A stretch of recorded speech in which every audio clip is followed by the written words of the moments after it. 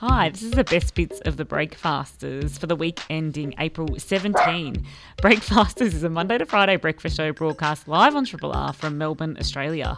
Coming up on this podcast, you will hear Jez's dog Lloyd barking in the background, hopefully there. I'm capturing him. It's very in the moment. And also you'll hear us talking about our gardening exploits. We're all in lockdown and gardening more, especially Jez and her fierce fights with agapanthus.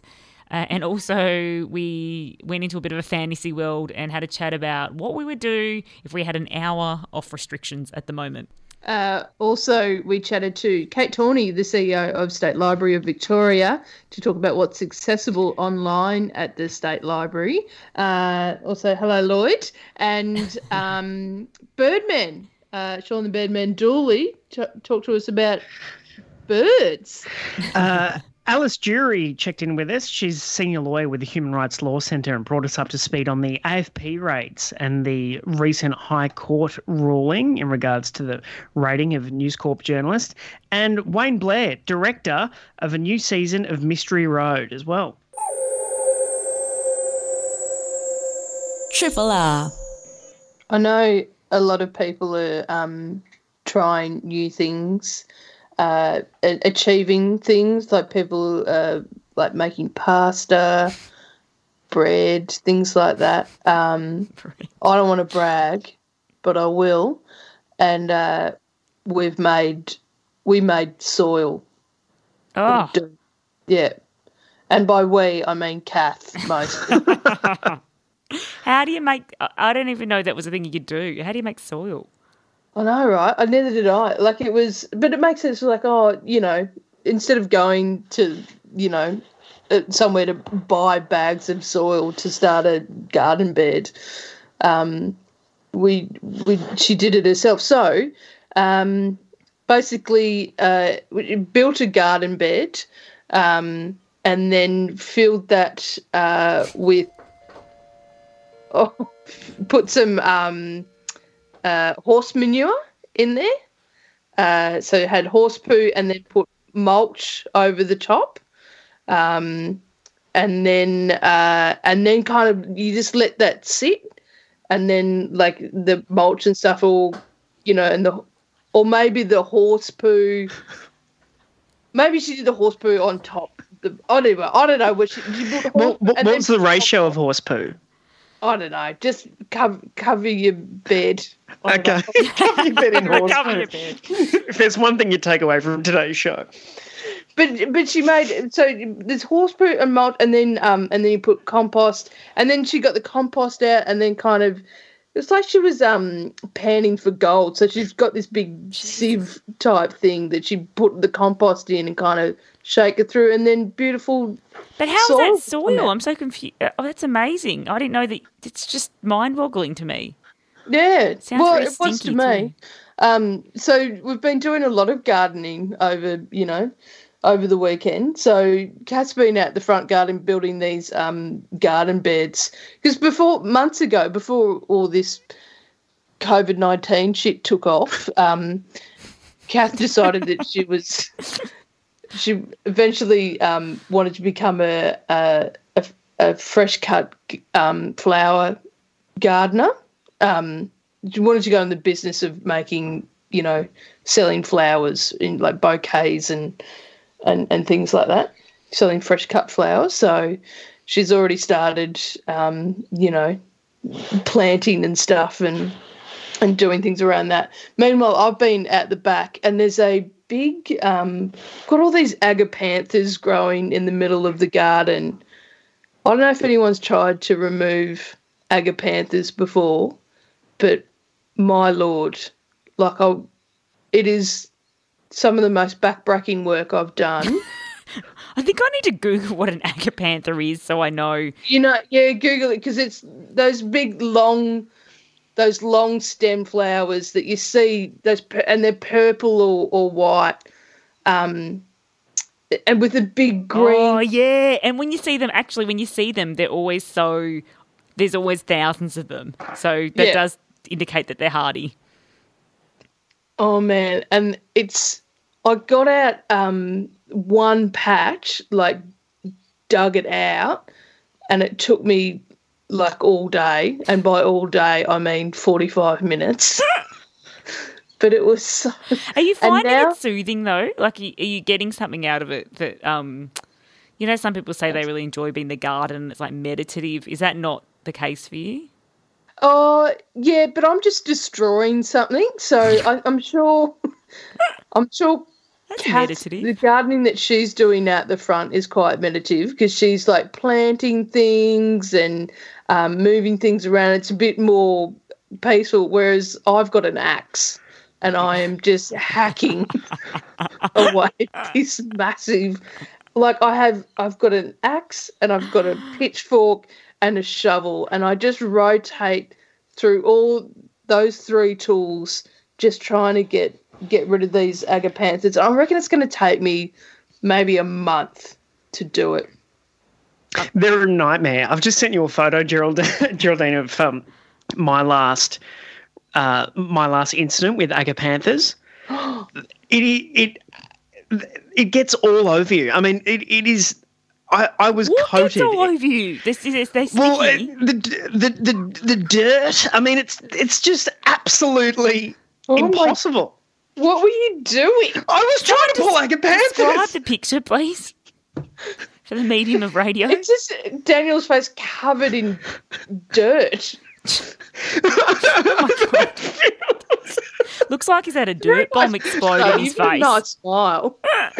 Yeah, but it was so embarrassing. I'm like, how is this? I didn't even fall over. But I mean, agapanthus are, I don't know, are they beautiful to some people?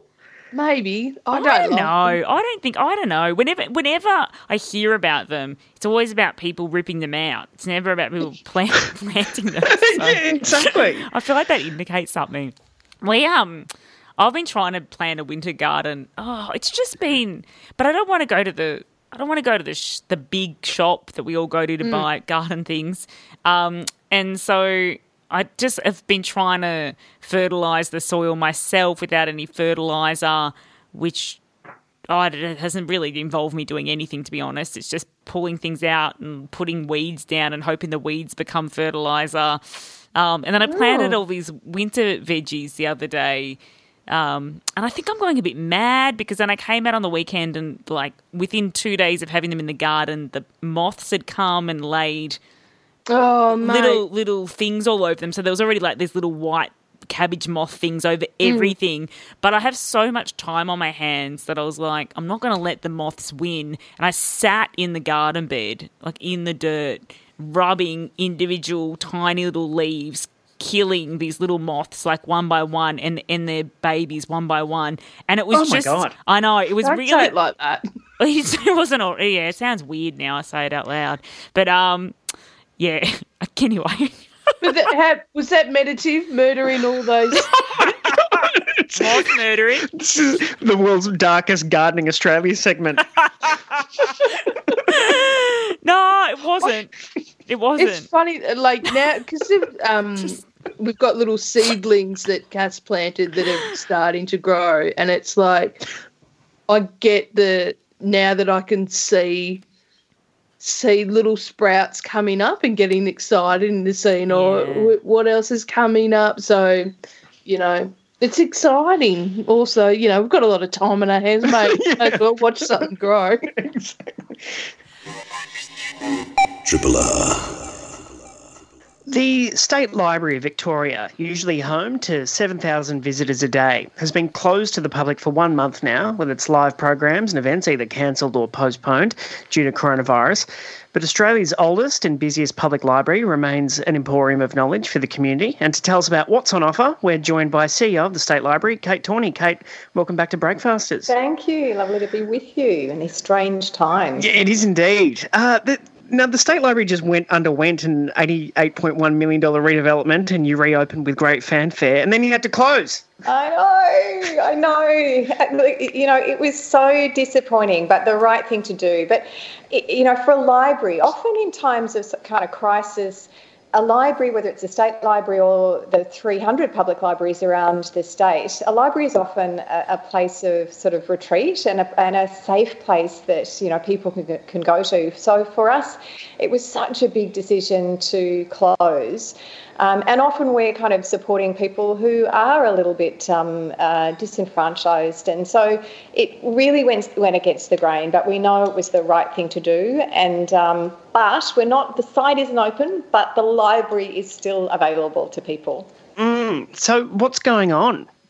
So look, lots and lots is going on. So we have a huge number of items in our collection that are available to people online. You can keep up with the library through all of our social channels, whether it's Instagram or Facebook or Twitter. And we've got a great service, Ask a Librarian, where visitors can ask, you know, expert staff to help answer any question, whether they be research questions or anything else. And so we're up for the challenge. No question is too difficult.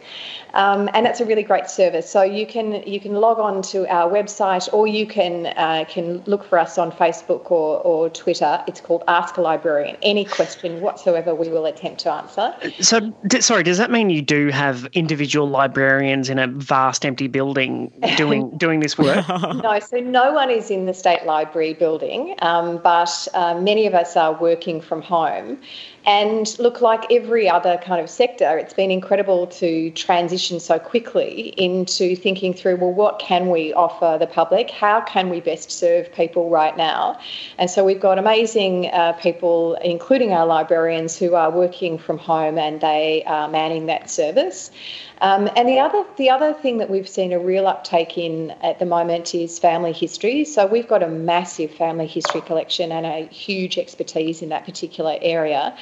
So that team is really, really busy, and we've seen a lot of interest in that area. So, you know, people at home and probably a bit more time on their hands, and often people have thought about doing a family history, but now's a really good time to do that. Mm-hmm. And the other thing is that Ancestry, which is a commercial organisation, but they have made their services available to library members during this period of time, which is really fantastic. So it's kind of been good to be able to work with different partners to say, well, it's an unusual time, what can we do together to kind of meet a demand? And the monumental task of digitising collections is really paying for itself now, I imagine. It is. Look, our focus on digitisation is to really look at the items in the collection which are exclusive to the State Library. So, you know, the task of digitising, as you say, is absolutely massive. And we'd love to digitise everything, but that's not going to be possible. So what we've focused on over the last 10 years is really looking at the items that are exclusive to the State Library. And that is a treasure trove. It really, really is. One of the things too that we've really ramped up over the past few weeks is the online exhibition offerings as well. So we've got a beautiful exhibition at the library at the moment called Velvet Iron Ashes, which is a whole lot of really beautiful, some well-known, some just really quirky Victorian stories, and they're all linked. So you can dive into that exhibition experience as well as our other galleries too. And what about videos? Yeah, so look, we've got a library of video content, and it's not only content that we've developed, but it's also other content as well. So, you know, if you log on and have a look, we've got an amazing arts collection, and that's music, it's manuscripts, it's films, it's a whole lot of things that you would never imagine the State Library might have. So I think this is a really good opportunity to remind people that that collection, which is worth around $350 million, it belongs to the people of Victoria. So much of it is available online, so we're just encouraging people in different ways to tap in.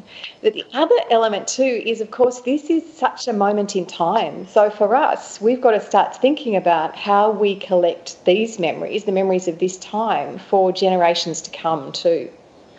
And how are you doing that? So we're asking the community to think about, how they're experiencing COVID-19. And towards the end of the week, we'll be talking a little bit more about a project that we're about to launch. But we are really encouraging people to keep diaries, to take photographs of this time. My 17-year-old on the weekend, said to me, God, I'm really going to be telling my grandchildren about this, aren't I? And I think as you're living it, you might not kind of recognise how massive this is as a moment in history. So we're asking people to not only collect the obvious, which are posters and flyers and mail-outs and all of those things that are appearing in their local neighbourhoods, like even the notes that you're getting from the kids in the streets, that are kind of uplifting and offering to help you, etc. Those things are really nice, but we also want people to think about how they are capturing their own memories.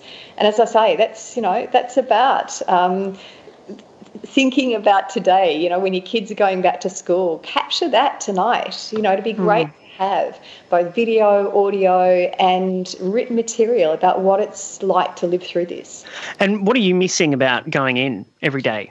Oh, I miss the people. I miss my colleagues. So any listening, hello, I miss you. And look, how lucky are we at the State Library to work in that beautiful building? It's such an amazing building. It's hard to have a bad day at the office when you're, under that dome. So we desperately miss the building. But I also just miss the visitors. You walk through that space and so diverse. You've got people from all walks of life and I miss that. I really miss that. And what does the government say about when you can reopen? So we're, like other cultural institutions in Victoria, we are closed until at least June 30. And, we as a library, as I said, we really are there to serve people. So we want to reopen as soon as we possibly can, but we are absolutely working with government to ensure that that's at a time where it's safe to do so. By closing, we know we're doing our small bit to help stop the spread. And, with 7,000 people a day in the library, we do understand that matters. So while we'd love to open the doors as soon as we possibly can, we're not going to do so until the health authorities and government tell us that it's safe to do so. Are you expecting like an influx of people at the end of all of this as well? Because I know that a lot of friends who don't often read as much as they would are suddenly reading, voracious readers. Is that what you're anticipating when the doors do open again? Yeah, absolutely. Look, we're already seeing that, and one of the things we've got online too is our recommendations. So lots of my colleagues and I are just recommending the things that we're reading. And for me, that has been the Stella long and short list, and that was announced last night. So Jess Hill's book, See What You Made Me Do, won the Stella Award last night. But we're already seeing a real uptake in reading, which is absolutely sensational. So, when the doors reopen, we want to make sure that we continue that and kind of continue to encourage that, because that's been one of the benefits, I reckon. A bit of slowdown, a bit of kind of returning to the things that you usually might think that you don't have time for, Yeah, absolutely. Well, just quickly, what do you have on your pandemic reading list? So actually, as I say, I've just done the Stella shortlist. So Jess's book is the book that I'm reading at the moment, and it's a book about domestic violence in Australia, and it is just extraordinary. It's the first journalistic book to win the Stella, so that's I really loved that. And look, lots of people kind of say, don't know where to start when they're kind of revisiting reading. The Stella, I just cannot recommend enough that as a great place to start, because there's all sorts of books, and they're guaranteed to be, absolutely fantastic. So, the Stella shortlist has been my thing for the past sort of month or so. Kate, also, a lot of parents out there are going to be doing some homeschooling today. You got any hot tips for them? Oh, God, I need hot tips, Geraldine. I so need hot tips. I just think we all need to be patient. I was really sad. I read an email from the principal of my son's school last night, and she was just pleading for patience and, just reminding us that they're doing the best that they can. I just want to say to principals and school teachers, you are amazing, absolutely incredible to kind of learn how to go online so quickly. So to parents out there, please be patient. That email made me think that she must have had a whole lot of complaints and cranky parents. So I just think we've all got to be patient. But maybe students get out of their robes? Starting in this house. Well, you can stay connected with the library on Instagram, Facebook, Twitter and YouTube, and the website is slv.vic.gov.au, and we've been chatting with CEO Kate Torney. Thanks so much, Kate. Thanks so much. Bye, guys. Triple R on FM, digital, online and via the app. Yesterday, the High Court unanimously ruled that the warrant relied on by the Australian Federal Police to raid the home of News Corp journalist Annika Smethurst was invalid and the raid therefore unlawful. And to bring us up to speed on the story and the latest ruling, we're joined by Alice Drury, senior lawyer with the Human Rights Law Centre. Alice, thanks for speaking with us. Thanks, guys, for having me. Can you walk us through what happened at the High Court yesterday? Yeah, sure. So the High Court yesterday, as you said, unanimously found that the warrant that the police relied on to raid Annika Smethurst's home midway through last year was invalid.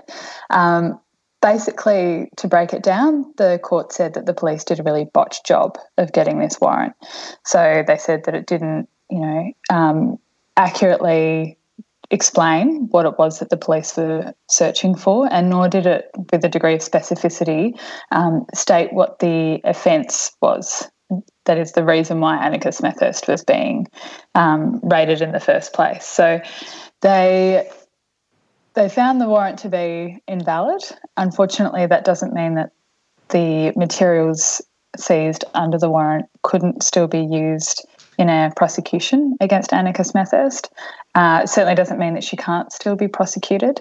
And there was another basis for the High Court decision, which was that the underlying offence itself, which was a secrecy offence, was inconsistent with the Constitution. That is, it was unconstitutional because, and I hate saying this phrase because it's so lengthy, but it was inconsistent with the implied freedom of political communication, which is kind of a fancy way of saying it undermined free speech, which is freedom that we have in Australia. The court, unfortunately, didn't decide on that last point because they said, well, we've made a decision on the warrant was invalid, we don't need to go any further. So it's a funny decision. It's a kind of semi-win, I suppose, for Annika Smethurst. It certainly shows what a sloppy job the police did, but it doesn't really resolve any of the underlying issues with the law which allowed the raid to happen in the first place. To me, that almost doesn't make sense that maybe you could explain this a little bit, how the warrant could be invalid, but what was obtained by the police in the search can still be used in evidence. How are those two things, how can they coexist? Yeah, unfortunately. So this is probably the most complex part of the judgment, and there's so many different kind of facets of it. But to break it down to its simplest, the court said that there's still a public interest in seeing if this prosecution is going to happen, and it's still in the public interest to basically to allow justice to take its course. And so with the technicality, was this a technicality, and where to from here? I mean, I'm reluctant to call it a technicality because if the police are raiding your home, it's a really fundamental safeguard that they explain to you why. So it's not a kind of, technicality that's insignificant. But this decision doesn't go to the heart of the issues here. And the heart of the issues here are that we have laws in this country that criminalise journalism and whistleblowing in some circumstances. And the laws that the crimes that Annika Smethurst was raided for and that the whistleblower is being prosecuted for have now been, they're no longer law. They've been amended, but they've been made worse. So we're on a trajectory that's even darker. But things are getting worse in Australia when it comes to journalism and whistleblowing, and that's the kind of main thing that Australians should keep their eye on. We've got to keep our eye on the prize, and that's they're the laws that need urgent reform. How was the law made worse? So new secrecy offences were introduced into the criminal code, and there was a big law reform report into why we should have secrecy offences, how they should apply, and essentially the new offences didn't comply with those recommendations. They're still overly broad, they're still vague, and perhaps most troubling of all, there were also new offences introduced for espionage, but they've made the definition of espionage so broad that it could include reporting and journalism that brings Australia into international disrepute, and that can attract a prison sentence of upwards of 20 years. So the reforms have been generally poor and pretty broad-reaching. I should probably add, with the secrecy offences, after a big push and a big backlash from journalists, they did introduce a defence, which is where you're reporting in the public interest. But that defence doesn't apply in other circumstances, including the new espionage offence, which I mentioned, which is by far the most serious offence. Where has the support for these changes come from? Has it been bipartisan? It has been bipartisan, which is extremely disappointing. And it's because it's always described in the context of national security. So it seems that neither party are willing to be weak on quote-unquote national security, and it's just often taken as an opportunity to, extend the capability of government to shut down scrutiny. And that's what we're seeing as an increasing trend in Australia. They are prosecuting whistleblowers who've come out with really, really important stories, and they're really clamping down, particularly on any information that comes out of, our intelligence services or defence. So if there's wrongdoing happening in our intelligence services or in our defence force, there's basically no way that can be made public. And what's the Human Rights Law Centre's best case scenario for these issues and freedom of the press in this context? Yeah, so there's quite a few reforms that we've recommended on the back of this. The first and foremost, I suppose, is that we need to protect whistleblowers. It's really important to protect journalists, of course, but often, it's rare that police go after journalists, whereas it's quite common for police now to go after whistleblowers and to intimidate whistleblowers. And we do have some protections for whistleblowers, but not enough when they come public or go to a journalist. And the way to blow the whistle without going public is quite difficult. It's very murky. It's very easy to get wrong, and it's ultimately quite dissatisfactory. We also say that, if you're protecting whistleblowers, of course, you should also then be protecting journalists. So we should basically rewrite the laws that criminalise journalism so that they no longer are on the books. And then we also have asks around surveillance. So increasingly, in parallel to this kind of whistleblower journalism issue, we have an increasing trend of surveillance in Australia, and that's typically digital surveillance.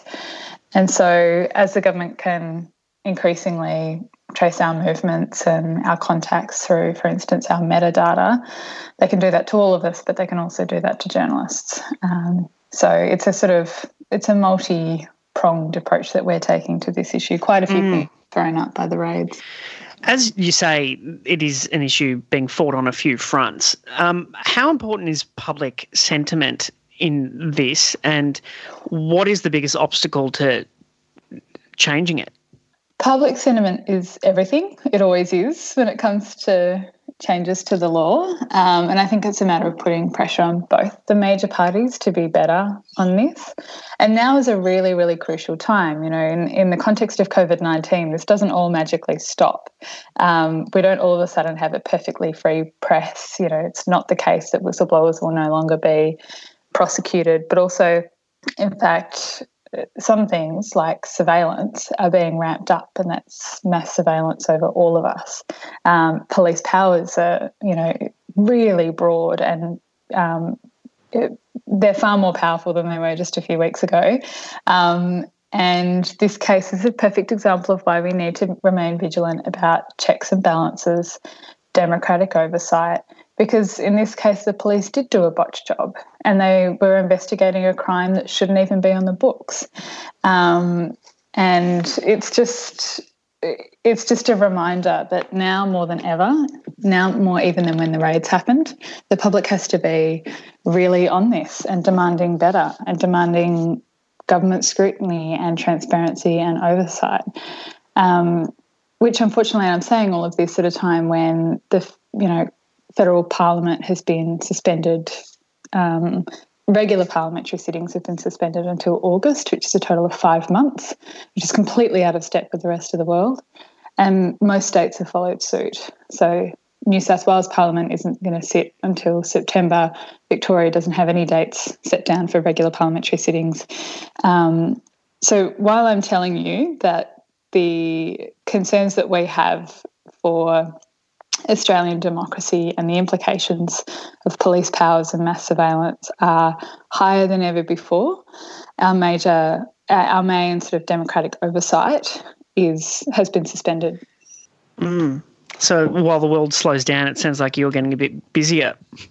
It's been a busy time. It has, yeah. Well, and what can we look for next in this saga?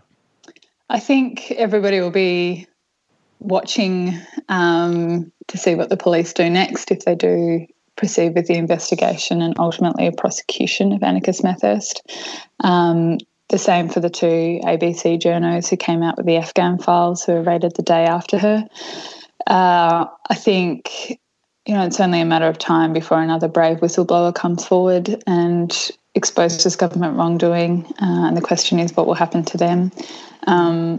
And then, as I mentioned, the issues of mass surveillance, which everybody should be on top of because it applies to all of us, which is the, one measure of which is this app that's been announced, modelled on the Singaporean app Trace Together. So there's a few things that we're watching for. The main things that we should be calling for is a stop to these mass surveillance measures, potentially, like with the exception of the response to the pandemic, but we need transparency oversight. They need to stop the moment that the crisis is over. But we should also be looking for a commitment from the government and both major parties that they're going to actually change the laws and strengthen our freedom of the press in Australia. Yeah.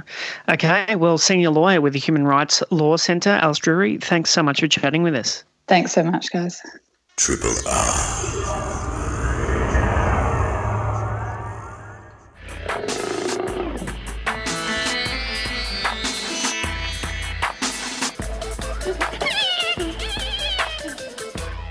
Sean Birdman Dooley is on the line at home, twitching in isolation. Birdman, hello. Good morning, everyone. It's good to talk to you. It is indeed. It sounds quite idyllic where you are. Yes. I'm out in my backyard doing the birding at home thing. There's actually there's a whole lot of online community gathering together in all sorts of places around the world around that birding at home, because when you're in isolation or in lockdown, I'm finding sort of hearing the birds in the morning and being able to, luckily I've got a backyard and we get a few birds, and just being able to connect to that, it's almost bittersweet, because it's reminding me of all the places and all that I can't get to and all the birds I can't see. Mm-hmm. But it is a taste, and I think a lot of people are finding this. It's a connection with the world. It's not hearing that bird song. It's like it's sort of this in the past, like the ancient Romans and that thought the birds brought the messages from the gods, from the outside world. Like the Norse god had Odin had the two ravens that used to come and fly around the world, and then the next day just land on Odin and tell him what had been going on. And it's a bit like that these days. It's this, you hear the birds and you know that there's a world going on out there still, that the Earth's still turning, and things are still happening outside. And I think people are really connecting with that. So right around the world, there's this big backyard birding movement where people are sharing what they're seeing. So hopefully, just before we went to air, we had our resident magpies were here carolling away. So hopefully they might fire up again and give your listeners a taste of Aussie magic. Yeah, it really does sound... Well, birds... Sorry, go. No, I was wondering, it does sound, as Jesse was about to say, busy in the air. Do birds know what's going on some level? Yeah, I've done a bit of media in the last couple of weeks. People are freaking out because they think the birds are going crazy too. They think the birds know something. And what it is, when you drill down to... Oh, yes. Aww. All right, it's my turn to shine. I think what's happening when I hear, like, I've done some radio talk back, and when people tell me what these crazy birds are doing, it's actually what they do all the time. And it's just that we're not moving. We're actually paying more attention to what's going on in our own backyards, literally. We're not, we're at home all day and seeing the rhythms of nature or hearing them. And so people are noticing things more, I think. And Australian birds are a bit nuts. Like they are really, really wild. They're garrulous. They're kind of gregarious. That they make lots of crazy noises. And you've got these soap operas happening every morning outside your door that we normally don't notice because we're either in at the office or in at school or wherever. And we're seeing it. But also, things are a lot more quiet. Generally, there's less traffic noise. Oh, I've just had 6 galahs fly over me. I should do these always from the live reporting. But yeah, so there's not as much traffic noise and industry and things like that. And so the birds actually sound louder than normal, I think. I think a lot of people are noticing bird call for the first time because we're not being drowned out by our everyday lives. Mm. And are the birds in your neighbourhood spoiled? Well, I think they've got quite spoiled a few eyeballs on them. And certainly these magpies that come into our yard must be being fed by the neighbours because as soon as we moved in, they were up and singing for their supper and tapping on the window if we didn't give them any food. So I suspect, and this is what we suspect, the research shows that between a third to half of Australians feed native birds at some point. Usually it's magpies, sometimes kookaburras or things like butcher birds. But we know that there are millions and millions of people who connect with nature by feeding birds. And there's a lot of ways, a lot of bad things you can do when you feed birds. But if you feed them nutritionally good food and you make sure you clean the area where they feed so you don't get different types of birds coming in and that normally wouldn't mingle and spreading disease, then really it's not doing too much harm to the birds. They don't need it. It's sort of for our birds, like we don't have cold, harsh winters. So when you feed a bird, it's not like people worry that the birds will become dependent. That's not true at all. They're probably coming to about 10 different houses in the neighbourhood to feed. and they've also, so the magpies concur with that one. And they also, basically, rather than, you're not giving them their main meal of the day, you're essentially just giving them a cup of tea and a biscuit on top of what they would normally eat during the day. So it can be done safely, and really the benefit is for people, not so much the birds, and it's a great way to connect with nature. What are some of the safe ways you feed a magpie? Like if you're going to feed a magpie, what am I not feeding them and what am I feeding them? Well, I reckon the rule of thumb is basically as you would try to feed your children. Don't give them junk. Don't give them crap. Avoid people give them stuff like bacon and sausage rolls and things like that. That's just a whole lot of fat they don't need and a whole lot of salt. And in the past, mince was always recommended, but it turns out mince meat is not so great because of the balance of the nutrients in it. Because normally when a magpie or a butcher bird or anything like that would be feeding, they're eating like a worm or a beetle or something. They're getting all the different parts of the animal. and they get sort of trace elements like phosphorus and calcium and things. And with mincemeat, you only get one of those. I think you get the calcium but not the phosphorus, or vice versa. And that's actually not that good for them. And also the meat is a bit sticky, and it can stick in the corner of their beaks, and they can get, it starts to get infected. So if you're going to give them meat, it's best to cut them. Like what I do is, if we have any scraps from when we're preparing dinner, we keep that and throw that out to them. But also you can get these commercial blends of bird food. There's a couple of companies that do it now, and they have the meat, the carnivore mix. But if you don't want to go to that expense, you can, I've been told by the experts that you can actually feed them good quality dog food, because that's balanced nutritionally for your animals. It's not designed for birds as such, but it's good enough that it's not going to do them much harm. And they tend to say use the dry dog food, preferably, because the same issue with the mince, it means that the food won't get caught on its in the side of its beak, and also they won't sort of leave a mess everywhere. Except, trying to get magpies to eat dry dog biscuits, like, good luck to you there, champ. Can't even get my dog to eat them. Yeah, exactly. And are the rules on birding uniform across Australia, or are there different rules if you're a birder in different states? Rules in what sense? Well, guidelines that twitchers are following right now. Yeah. In terms of it's an interesting one. I would argue that getting out and doing bird surveys is an essential service, and and it's good exercise, and you can do it alone. However, the guidelines we've been looking into this at BirdLife Australia. We've had to put a halt to some of our ongoing monitoring, which is a real shame, because especially in bushfire areas and other bits of our conservation work, if it's really important that we keep maintaining that so that we can respond to the need. You would argue that if you're going out for a walk locally, if you're not driving too far or using facilities in national parks, then it should be okay, especially if you're doing. Well, you're cutting out a bit, Birdman. You got to stand still, closer to something. He cut out. He's not there. He's gone. He dropped out. He's there? To different places. Can't even hear us. No, still going.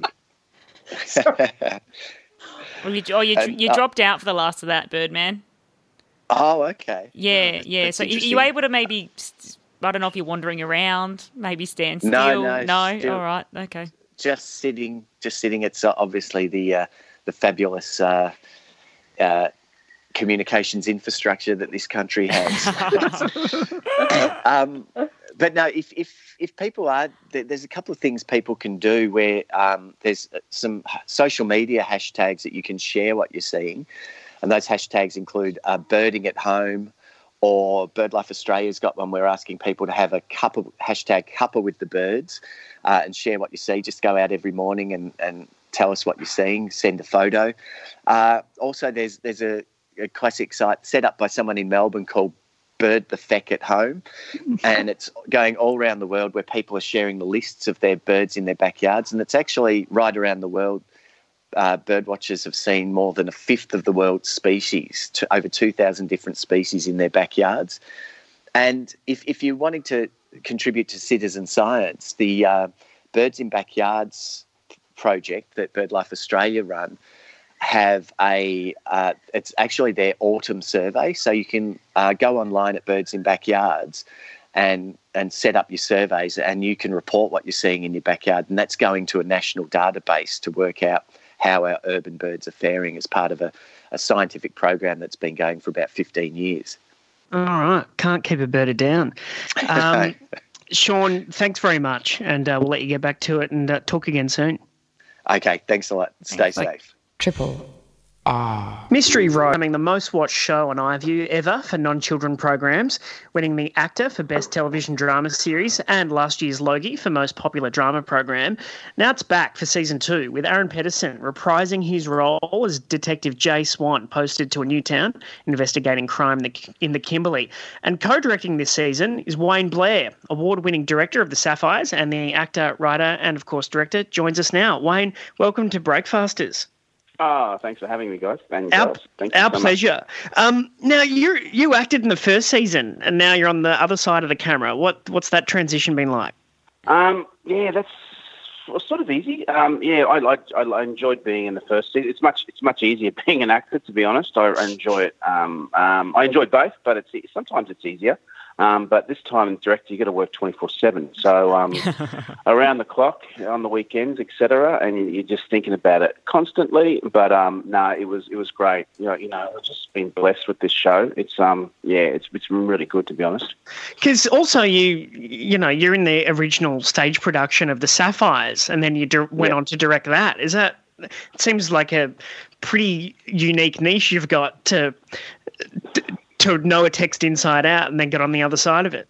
You're in the sort of the belly of the beast. And when you do a project or a story 2 or 3 times, that's when I reckon you can take advantage of it, and then you can hopefully you can sort of wring something else out of it that what didn't exist in the first place, and it just sort of sits inside your little spirit a little bit more, I reckon. Mm-hmm. And for a show like Mystery Road, just to be an actor in it, so to sort of know the ethos of it, as you're saying, and sort of just to be around it in a sort of a satellite in that world around this character of Jay Swan it's pretty beneficial. And I heard Mystery Road described as tropical gothic in feel. Yeah. How do you capture that as a director? Well, Warwick Thornton was sort of like a setup director, and Warwick's one of my best mates, and we co-directed it together.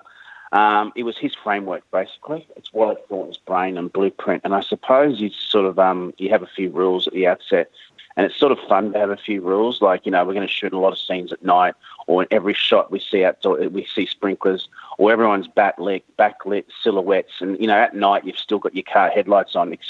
Like they're sort of small and minute. But to get that tropical gothic, we sort of just went a little bit more brave. And we just sort of said less is more. I suppose less coverage, less lighting.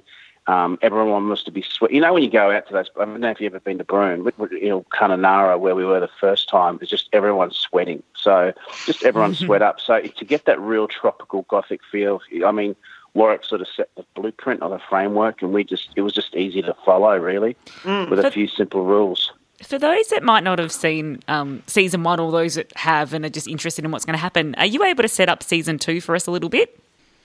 Yeah, it's like, say Jay Swan's this sort of archaic, fractured sort of Clint Eastwood-esque cop, and it's sort of, he goes from town to town, solve cases, but he brings this fractured sort of brooding, sort of good-looking, blackfellow quality. He sort of doesn't give a two hoots, but is really respectful in the same breath. And you go, when you see that touch of humanity and warmth, you go, oh my God, I just want to be around this guy, So that's where it starts. But he encounters a sort of a major murder at that town, and it sort of involves the people around that town and sort of the sort of shady people, but people that are fractured in our society, and which usually most of us are. But I suppose there's a heightened sense of drama in these shows. And, it's a show that he's a cowboy detective in the northwest of the Kimberleys, So you go to a place or a country in our country that sort of no one's sort of seen before, so it's so bloody expensive to get to. In the first series, we're at Kununurra, and the only other film that sort of shot there for a while was Baz's Australia. They were there for 7 weeks and built that homestead. And now we're in the northwest Kimberley, like in Broome, and around Broome and Derby, and a place called Lombardina. So sort of, if you haven't been to those places, tune on Sunday night, because that geography of the place is a big character in the world of Mystery Road, What kind of challenges, or if any, were there in filming somewhere more remote like that? Challenges is basically what I said to get there, with the airfares and all that sort of palaver. But, once you're there, it's sort of, like the challenges, it's like anywhere, just sort of getting the community on side, and just getting that town on side just to support you, because film crews can come in and just wreck a place. And people that go into Indigenous communities in the past, our country has a history of, usurping. So you sort of got to get the balance right. And when you're sort of just going to say, hey, it's a story that you can take ownership, and usually what you do as well, I suppose, you just sort of sit there. When you're sort of setting up a place, you sort of got to get the trust of the community and give them ownership. And it's a lot about, and it's also about hiring people from that area, not because people have got the bloody skills, and that's the sort of the main thing. That's one of the big challenges, but it's not really a challenge. It's what you do.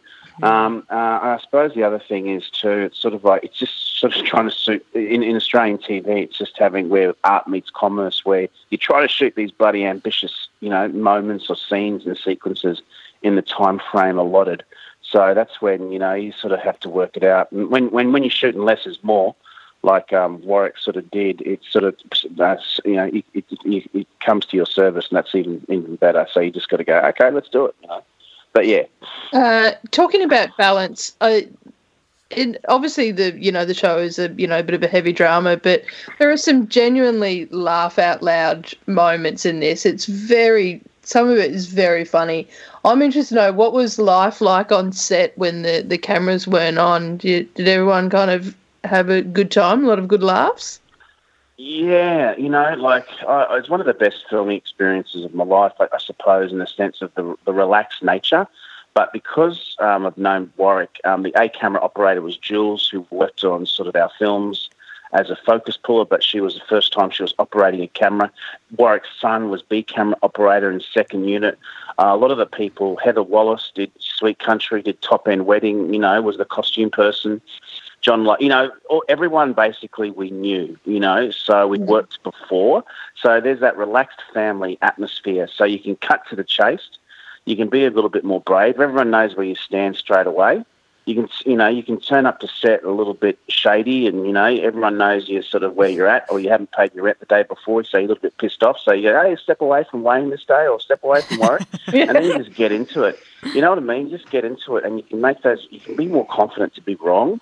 And it was one of the best sets, I thought. And Aaron, we've known for 20 years. Warwick and Aaron are family. So you're sort of mucking around on set, paying each other out constantly.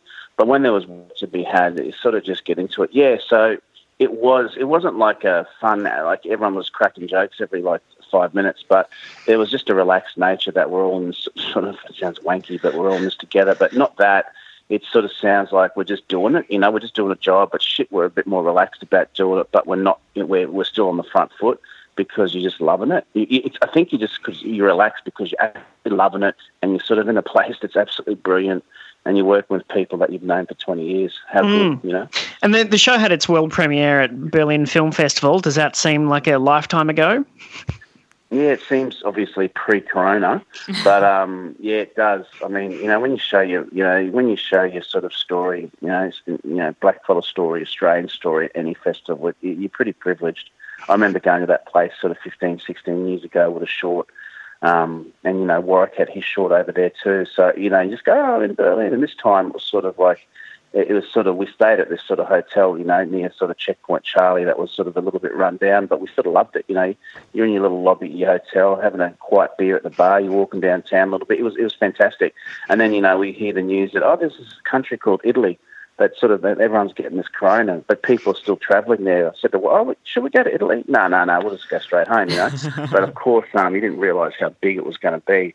But everyone was still doing their thing. But yeah, that was just pre-corona, and that was pretty special too. It was nice. Yeah, wow. And just, this is my little hobby horse, but you appeared in Wildside, and I want Wildside to be reappreciated and reintroduced as part of the golden age of television.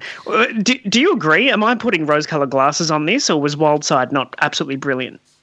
But yeah, it was brilliant. It was brilliant. It sort of was one of those forgotten ones. It was sort of like, LA Law was in the 90s. I'm not saying it's LA Law. But those shows that just get missed, and they sort of set the precedent, but everyone just forgets a little bit. Yeah. Wildside is like that in the zeitgeist of Australia. But, with Tony Martin, and of course Aaron Pedersen was that. and the way it was shot, and the way they sort of just went for it a little bit, and I suppose I was I remember having 2 or 3 scenes, and I've still got that shot when it comes up, this is me 20 years ago, this is me 13 years ago. That shot is there. It's a great shot. It's a sort of still on the camera. But, yeah, it was pretty special. You could do what you want, and I had 3 cameras shooting it, so you know what I mean? And that's what sort of Andrew Keys did. Yeah, anyway, yeah, it's great. Well, thank you for letting me get that off my chest. I just want to quickly touch on the idea of mysteries and the mechanics of making a mystery. If that's difficult, staying one step ahead of the audience but not confusing them, and the role of mystery in your life, maybe even growing up. Yeah, look, that correlation's, I have to think about that, Daniel, for a second, about the mystery in my life. But yeah, I suppose you sort of, when you're living in the moment, I suppose you've sort of got to sort of stay in the moment. When you're sort of 20 pages ahead of yourself in that book, you read to the end, it sort of spoils it. It takes the immediacy out of it, I suppose. But in the artifice of a mystery, what I have found in making it as a story, I suppose, is I don't know. You sort of just got to, you shoot your sequences, and you sort of, you have that option when you're shooting. These important scenes or important sequences with characters that are a little bit layered and have another side to them, a Jekyll and Hyde side to them. So you just sort of just a constant and all the time. And as you're during shooting, you give yourself a few more options than you would in a normal scene, I suppose. And usually that actor's sort of protecting it. And sometimes they're overly protective of their character and the journey of their character, and they don't see it. So you have to sort of politely suggest to them that, we can go a little bit further with this. So it's sort of like you're testing the waters a little bit in those mystery moments of what you give away and what you shoot. But, the scripts are pretty fantastic, so you sort of have to stick to those, and then you sort of have your own take. But it is a little bit weird, because then you're in the edit going, oh, mate, we should have got this, and we should have got that. But I found, like, I know, without giving the plot away, where this show goes in 4, 5, and 6, I'd be curious to find out what people think, because it's a little bit more sort of there's a little bit more stakes involved here in a weird way. That'll make sense in about 7 weeks. Cool. Well, it is ideal viewing in a time of lockdown. Mystery Road returns to the ABC and iView this Sunday at 8:30, and we've been speaking with its co-director Wayne Blair. Thanks heaps, Wayne. Thanks, team. Melbourne's own Triple R. You've been listening to a podcast of the best bits of the Breakfasters, which is the Monday to Friday breakfast show broadcast live on Triple R from Melbourne, Australia. Feel free to get in touch with Breakfasters via Facebook, Twitter, Instagram, or via the Triple R website.